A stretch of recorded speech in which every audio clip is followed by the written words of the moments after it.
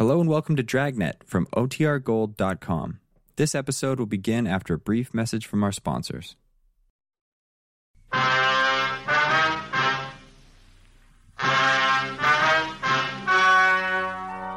story you're about to hear is true. Only the names have been changed to protect the innocent. Fatima Cigarettes, best of all long cigarettes, brings you Dragnet.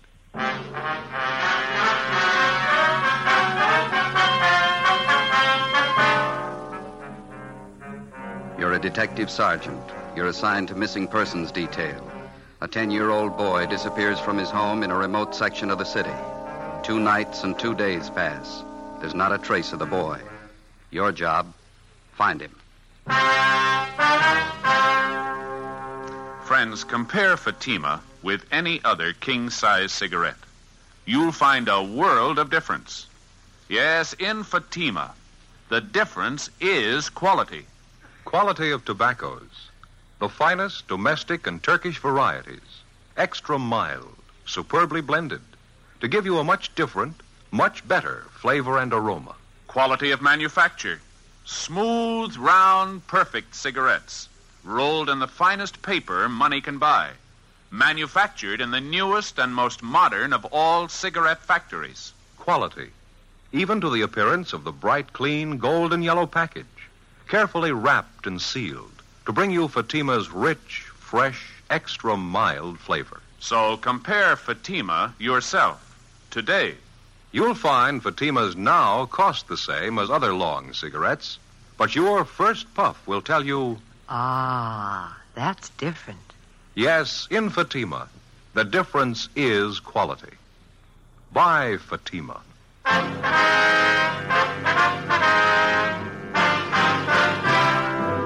Dragnet, the documented drama of an actual crime.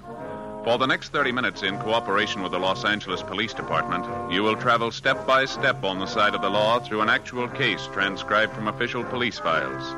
From beginning to end, from crime to punishment, Dragnet is the story of your police force in action.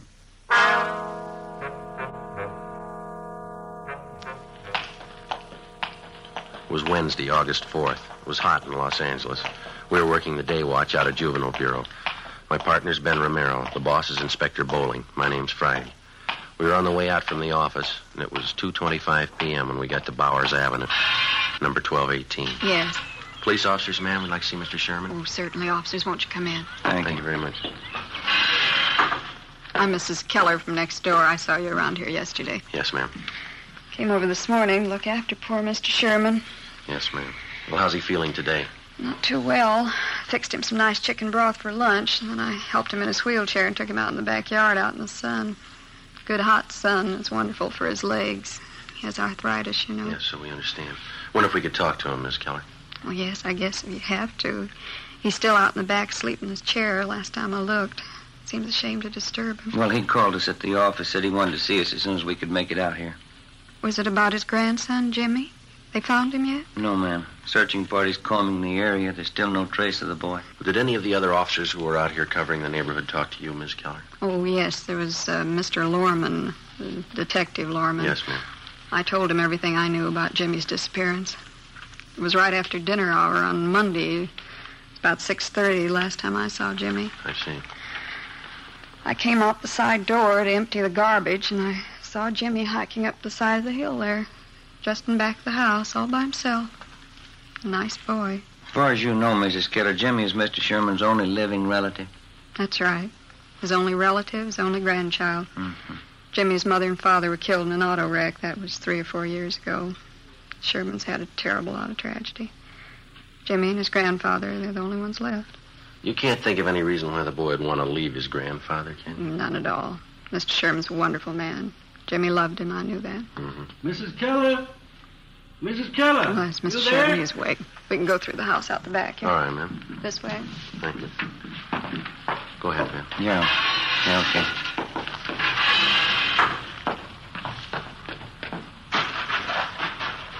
Visitors for you, Mr. Sherman. How are you feeling? All right, I suppose. Hello, Sergeant. How are you, Mr. Sherman. What about the boy? Have you found him yet? Well, nothing yet, Mr. Sherman. We've added more men to the searching party. We're doing everything we can. Gone 2 nights and 2 days. Tell me the truth, Sergeant. What's happened to the boy? Well, right now, we don't know any more about it than you do, sir, but that's no reason to give up hope. You told us yourself yesterday that Jimmy's been missing once before. It turned out all right that time. He wasn't gone for 2 nights and 2 days. Maybe you'll just say I'm old and I've got funny ideas, but I got a feeling, Sergeant, something's happened to Jimmy. Something's happened and I can't do anything about it. You just put those thoughts out of your head, Mr. Sherman. They're going to find Jimmy and it's going to be all right. Why don't you pull up those lawn chairs there, Sergeant? All right. I'm going to go in the house and fix some cold lemonade for you men. Well, thank you, ma'am. We got your phone message at the office, Mr. Sherman. Anything special you wanted to talk to us about? Yes, there was something. When you were talking to me yesterday, Yes, sir. I told you that Jimmy had on a brown jacket when he disappeared Monday night. Yeah. I was wrong, Sergeant. We found the jacket in his room. All he was wearing was a pair of blue jeans and this white sweatshirt. Do you think that might help any? Yes, sir, it might. We'll send out a supplementary description of his clothes. We'll see that everybody's notified. Just wish I could be out there with a searching party. Arthritis is pretty bad today. Caught me at a terrible time. Don't know what I'd do if anything happened to the boy. I know we've asked you this before, Mr. Sherman, but can you think of any reason at all why your grandson would want to leave home? No, sir, no reason at all. Those 2 collie pups over there in the pen. Jimmy just bought them last week with his own money. Saved up to get them. I see. The boy's crazy about dogs. That's why I say he just wouldn't pick up and leave everything. The boy and me got along fine. No reason for it, Sergeant. Something's happened to the boy. I just got a feeling. Officer, Yes, ma'am? a telephone call for either one of you. I get it, Ben. I'll be right back. Yeah, right.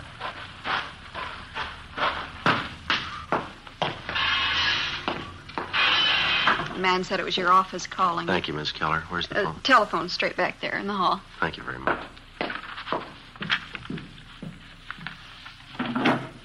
Friday talking. This is Bowling, Joe. Just heard from the search party up in the hills. Oh, did they find something? Yeah, in the Elysian Park area by the upper reservoir. Uh-huh. Found a pair of kids' trousers right by the edge of the water. What kind of trousers? Blue jeans, nothing in the pockets. They'll start dragging for a body as soon as they get the equipment. Check it out with the grandfather, huh? See if the boy was in the habit of hiking up there around the reservoir. Right. We'll call in just before we leave here. Right, Joe. Right, bye.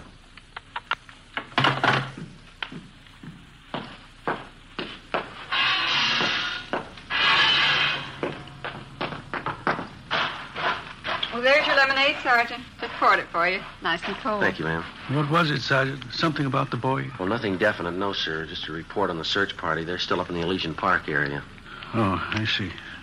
Did your grandson Jimmy do much hiking in that neighborhood up there, Mr. Sherman? Yes, I think he did. Likes to hike up there around the reservoir. Why? The name on the 316 report, missing juvenile, read James Philip Sherman, WMA, 10 years old. He lived with his 68-year-old grandfather, Oscar Sherman, in a small cottage in a sparsely populated section of the city. Shortly after 6 p.m. on Monday, the boy went outside to play. When darkness fell and he failed to return home, his crippled grandfather went out to look for him. Half an hour later, the neighbors joined in the search. No sign of the boy. At 10 p.m., Juvenile Bureau was notified, and throughout the night, squads of men on foot and in cruiser cars canvassed the area. A local broadcast and an all-points bulletin was gotten out on the boy. Neither the grandfather or the neighbors could find any reason for his disappearance. After almost 48 hours of continuous searching, the only lead we had was the pair of trousers found on the edge of the upper reservoir in Elysian Park. They were shown to the grandfather, but he failed to give positive identification. Dragging operations at the reservoir began immediately. Meantime, Ben and I, together with Lorman and Lopez from Homicide, checked out every possible lead on the missing youngster. One of the tips came from a Frank Grady, an unemployed carpenter who lived 5 blocks from the Sherman home.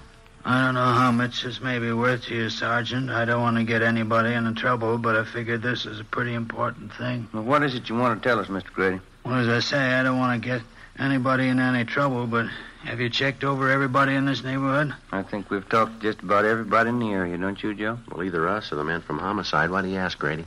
Well, there's a guy who lives down the street there, right down the corner from this house. Old guy by the name of Gilby. Well, what about him? As I say, I don't want to cause any trouble, but maybe you ought to double-check him. One thing, he's an ex-convict, I know that. Another thing, he hates everybody in the neighborhood. Hates the kids, too. Wouldn't be surprised if he was your man. Why do you say that, Grady? Does he have any special reason for disliking the Sherman boy? Old man Gilby wouldn't need a reason. A real queer one. Say, I got a couple cans cold beer in the icebox, and I fix you fellas up. No, thank you very much. Just the same. What makes you think this Gilby had anything to do with the boy's disappearance, Mr. Grady? Well, number one, I saw old man Gilby out walking Monday night when the Sherman kid disappeared. Yeah? Saw him walking along the road up there. The same one that goes up by the reservoir. And I watched him. It was dark by the time he got back to his house. I'd check on him again if I were you. As far as you know, has Gilby ever been in trouble for bothering the kids in the neighborhood? Oh, Sergeant, he bothers everybody in the neighborhood. Real queer. Lives by himself, always complaining about something. Frankly, I think he's your man. I think he took that kid and he did something to him. Well, do you have anything at all to back up your opinion? You dig around. You'll find something on him. He's no good, and I'll bet on it. I've had a couple of run-ins with him myself. He just isn't any good, that's all. Well, all right, Grady. Thanks for the tip. We'll be sure and double-check on the man. You won't tell him where you got the tip, though, huh? Like I say, I've had run-ins with him before. It might cause trouble. No, he won't know where we got it. Thanks again. Okay, Sergeant. It's a pretty important thing. I didn't want to make anybody look bad, but the old man's just no good. Now, you understand that, don't you? Sure, Grady. We understand. As a matter of routine, we double-checked on Grady's neighbor, Mr. Harold Gilby. We found out that he had no jail record and that he had been at work on Monday from 3 to 11 p.m. He could have had no direct connection with the Sherman boy's disappearance, no more than Grady himself could have had. The so-called tip he'd offered us was like 100 other phony leads in 100 other cases.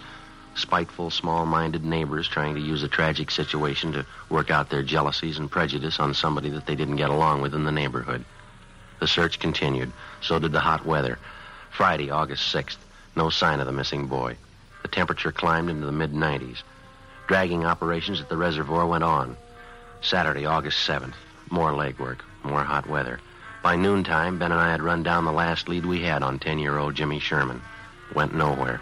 1 p.m., we headed back for the office to check with Inspector Bowling. These are the days when I wish I had a little swimming pool in my backyard. Sure be nice to go home to. Yeah, well, save your money. No, it doesn't cost so much. No, I read in a magazine where a fella built his own pool for $95.37. There can't be much of a pool, can it? Oh, yeah, it's good size. Of course, he did all his own labor. Had all his friends in to help out. He must have had a lot of friends, didn't he? Yeah, he did after he finished the pool. Friday, Ben? Hi. Oh, hi, Skipper. How'd you two make out? Anything? No luck at all. It makes it unanimous. Did you hear about the old man, the boy's grandfather? No, what happened? I guess the strain got too much for him. He collapsed. They're moving him to a hospital. Oh, that's too bad. Right. Our men still up there dragging that reservoir? Finished this morning. Nothing. Well, how about the search party? Nothing there either, I suppose. Huh? No, not a trace of the boy. It's a blind alley all the way around. How about the APB, the radiogram? Had 3 replies so far. None of them panned out. Here, grab it. Juvenile Bureau, Bowling. Yeah, Fred. No good, huh? Yeah, all right. Check you later. I heard it once. I heard it 50 times. No trace of the boy. Got me, Skipper. Something real weird about the whole thing. Well, now, look, we know he didn't just disappear into thin air. Kid's gone. There's a good reason for it. There's got to be an answer somewhere. That's right. You'll find it. Another week passed, and then a month. 2 months. We were no farther along than the day we started on the case. In November, we had a teletype from Chief Earl O'Clair of the Phoenix, Arizona Police Department. Reportedly, the Sherman boy had been seen in Phoenix. It was another false alarm. The Christmas holidays wore on into a new year. February came and went. Then March, April. Tuesday, May 3rd, 1:40 p.m. Ben and I got a call to check in with Inspector Bowling. This telegram just came in from Dayton, Ohio. Have a look. Thank you. Let's see, Joe. What is it? Jimmy Sherman. They found him. 9 months had gone by, almost to the day, since the Sherman boy had disappeared. The grandfather was contacted immediately. When he was told his grandson had been found and that he was safe, the old man was unable to answer. He broke down and wept. In our communications with the Dayton, Ohio police, they told us that the boy had been found wandering along a highway just outside that city and that he'd appeared to be in a kind of a dazed condition. The boy told the Dayton officers that he'd been kidnapped a short distance from his home in Los Angeles by a man in a blue sedan. He gave them detailed descriptions of both the man and the car. He told them that for the past 9 months, the man had held him prisoner, driving from state to state, never letting the boy out of his sight. He said the kidnapper told him on several occasions that he was holding him for ransom and that he was waiting to get money from his grandfather. On May 8th, the youngster was returned to Los Angeles and reunited with his grandfather. On May 10th, we got a call from the grandfather that he wanted to talk to us. Ben and I drove out to see him. Come right in, officers. Glad to see you. How are you, sir? Hi, Mr. Sherman. Sorry to cause you all this trouble chasing you out here like this. Not at all, sir. What is it you want to see us about? Well, I'm not really sure about it, Sergeant. That's the whole thing of it. I don't know if it's me or what it is. Well, what's bothering you, Mr. Sherman? It's the boy, Jimmy. I don't know what to think. Well, how do you mean, sir? He's all right, isn't he? We saw him as we drove up, playing out in the backyard, and the doctor checked him over, didn't he? No, it's not that. The boy's healthy enough. Nothing wrong with him. Well, then what is it, sir? Maybe it sounds a little weird to you, but I'm just not sure. You're not sure of what? That boy out there, Sergeant. I'm not sure he's really my grandson.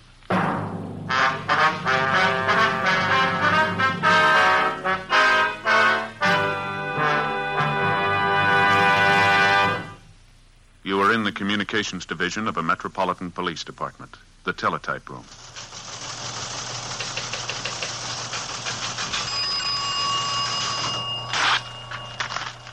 .43 LOS 52951, 12:03 p.m. APB, WMA 150, 5'6", dark hair, dark eyes, wearing gray suit, no hat. Suspect is wearing glasses. Heavy build, 22 years. Suspect is armed with blue steel revolver. Any information? Forward. You have just heard a teletype description of a suspect. This information will apply to many, but careful screening will eliminate all but one. You'll find the same is true when you examine king-size cigarettes. Careful screening will eliminate all but Fatima. Compare Fatima. Fatimas are the same length as any other king-size cigarette, 85 millimeters. Fatima has the same circumference, 1 1/64 inches around. And Fatima filters the smoke exactly the same long distance as other king-size cigarettes, but in Fatima the difference is quality. Fatima gives you extra mildness, a much different, much better flavor and aroma. You get all the advantages of extra length, plus Fatima quality, which no other king-size cigarette has. So compare Fatima yourself. Your first puff will tell you... Ah, that's different. Yes, in Fatima, the difference is quality. Best of all, long cigarettes.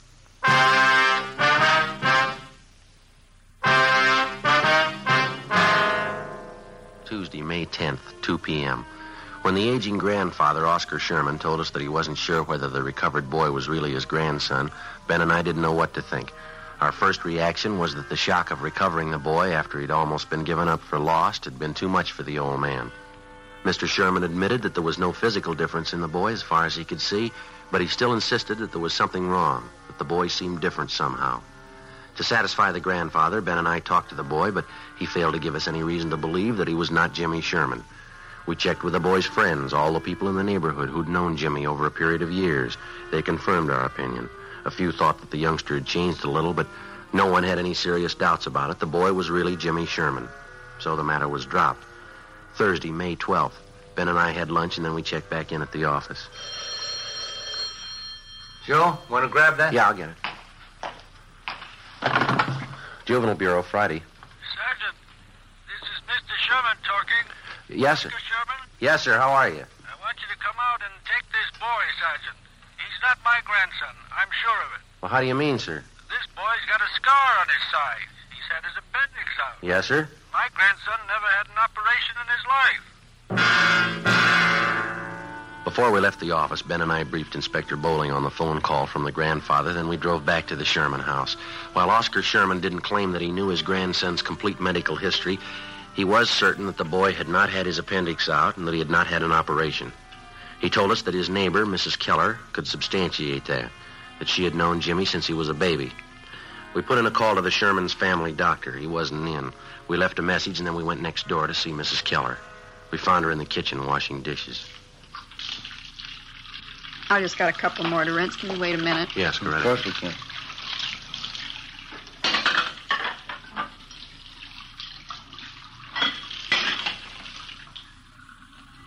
No, to tell you the truth, Sergeant, I just don't know what to think about Mr. Sherman.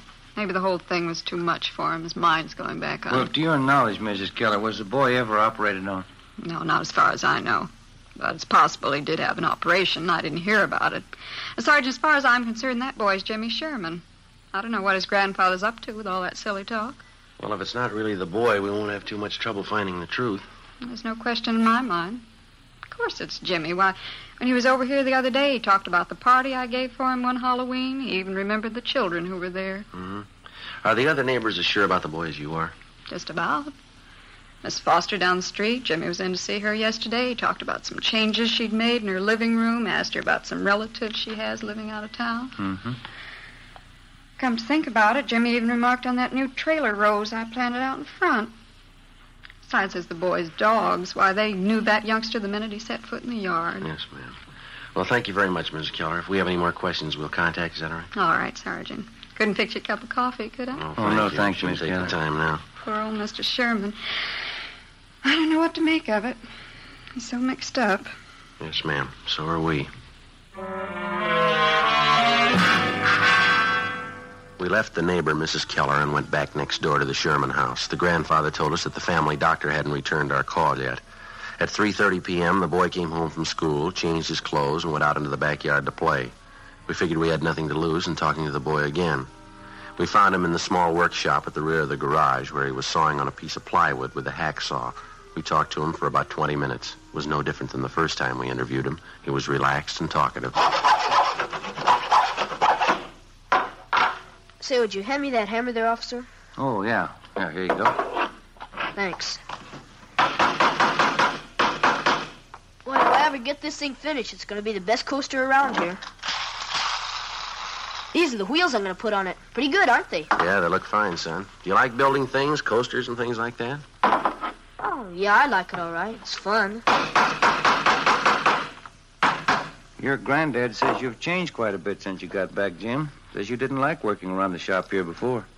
Well, I guess I don't really. You know, once in a while I like to come out and fool around. Mm-hmm.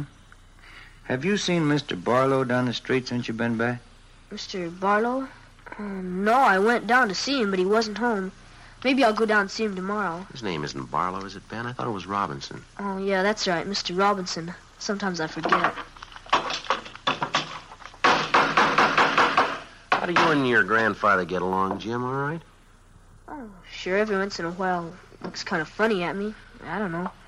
I guess he's still worried about that man taking me away, and all. Uh-huh. How you been feeling lately, Jim, okay? Sure, I feel fine. Hardly ever get sick.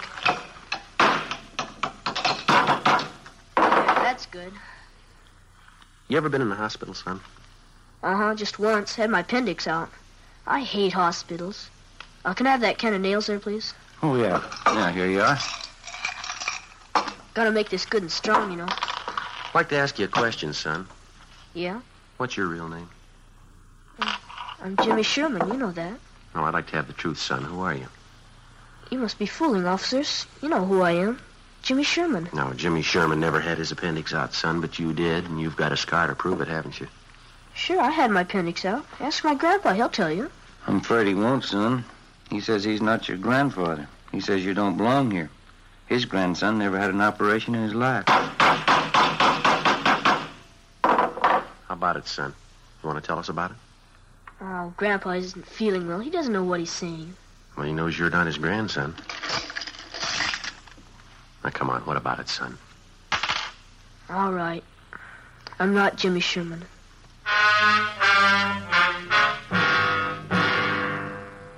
He told us his real name was Donald Rush. He said he'd run away from his home in Springfield, Ohio 2 weeks before. He said that he'd been picked up by the police on a highway just on the outskirts of Dayton, Ohio. On returning the boy to the station, the police officers saw that he fitted the description of the missing California boy perfectly. It was almost as if the two were identical twins. Under the impression that the youngster was suffering from shock or amnesia, the police officers told him all about his home and his friends in California. They gave Donald Rush all the information that they had on the missing Sherman boy. All the newspaper stories, pictures, the dozens of teletypes and circulars which had been sent across the country in an effort to locate the missing youngster. On his way out to California on the train, the Rush boy was given dozens of newspapers to read which contained thousands of words concerning the disappearance of Jimmy Sherman. So by the time he got to Los Angeles, Donald Rush knew everything he had to know about the boy he was impersonating. We questioned the Ohio youngster further. Besides an exceptionally high IQ, he admitted to having an almost photographic memory.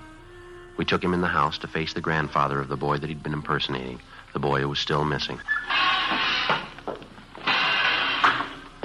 Mr. Sherman. Yes, Sergeant. Sit down, won't you? The boy here has a confession for you. He wants to tell you himself. I think I know. I was right all along, wasn't I, Sergeant? I didn't mean anything by it, mister. I just thought it'd be fun to make out like I was somebody else for a while. You wouldn't know the difference, would you, Sergeant? No, sir. I'm afraid I wouldn't. That picture over there on the mantel and the boy here, they look exactly alike to me. There's only one thing I'd like to know, son. Yeah? Why'd you do it? Why'd you try and fool me? Oh, I don't know, mister. I ran away from home, and the cops picked me up near Dayton. They thought my name was Jimmy Sherman. They said I was a missing kid from California. Well, why didn't you straighten them out right then, son? I was kind of afraid, and if I told them what my real name was, they would have sent me back home. So I just let them think I was really Jimmy Sherman. And they seemed to be pretty sure I was. How long did you think you could keep it up, son, pretending you were somebody else? I don't know. Guess I never thought much about that. I got here, and everybody was nice to me. I just didn't think about anybody finding out. Honest, mister, I didn't mean to do anything wrong. I didn't mean to hurt anybody. And you never saw my grandson? You never saw Jimmy? No, sir. I just got on the train. They brought me out here. You don't know where he is? You don't know how he is? All right, try to take it easy, Mr. Sherman. Why would you do it, boy? You're a stranger. Why would you try to fool me about Jimmy? I'm sorry, mister. I didn't mean it. Honest, I didn't mean it. Thought I had him back. Thought I had him back. Come on, Ben. Let's go, son.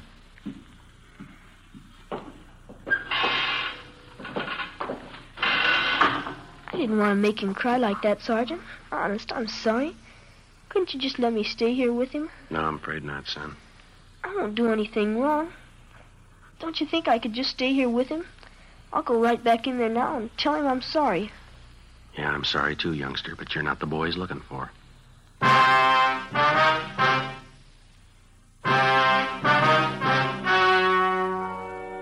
The story you have just heard was true. Only the names were changed to protect the innocent. On Wednesday, May 20th, a meeting was held at the Juvenile Bureau, City and County of Los Angeles, State of California. In a moment, the results of that meeting. And now here is our star, Jack Webb. Thank you. Friends, I hold in my hand a new pack of Fatimas. All I need to prove that Fatima is the best of all long cigarettes. Now here on the side, you'll find this statement. Fatima contains the finest Turkish and domestic tobaccos, superbly blended to make Fatima extra mild.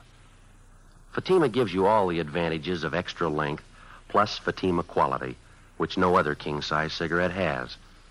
So tomorrow, buy a pack of Fatimas. I know you'll find that in Fatima, the difference is quality.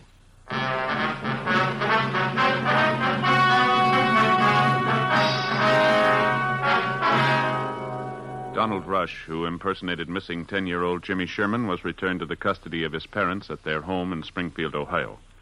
4 months later, the body of Jimmy Sherman was discovered buried on a farm on the outskirts of Riverside, California. The boy had been murdered. His killer, a farmer in the neighborhood, was subsequently apprehended and brought to trial. He was found guilty of murder in the first degree and was executed at the state penitentiary, San Quentin, California.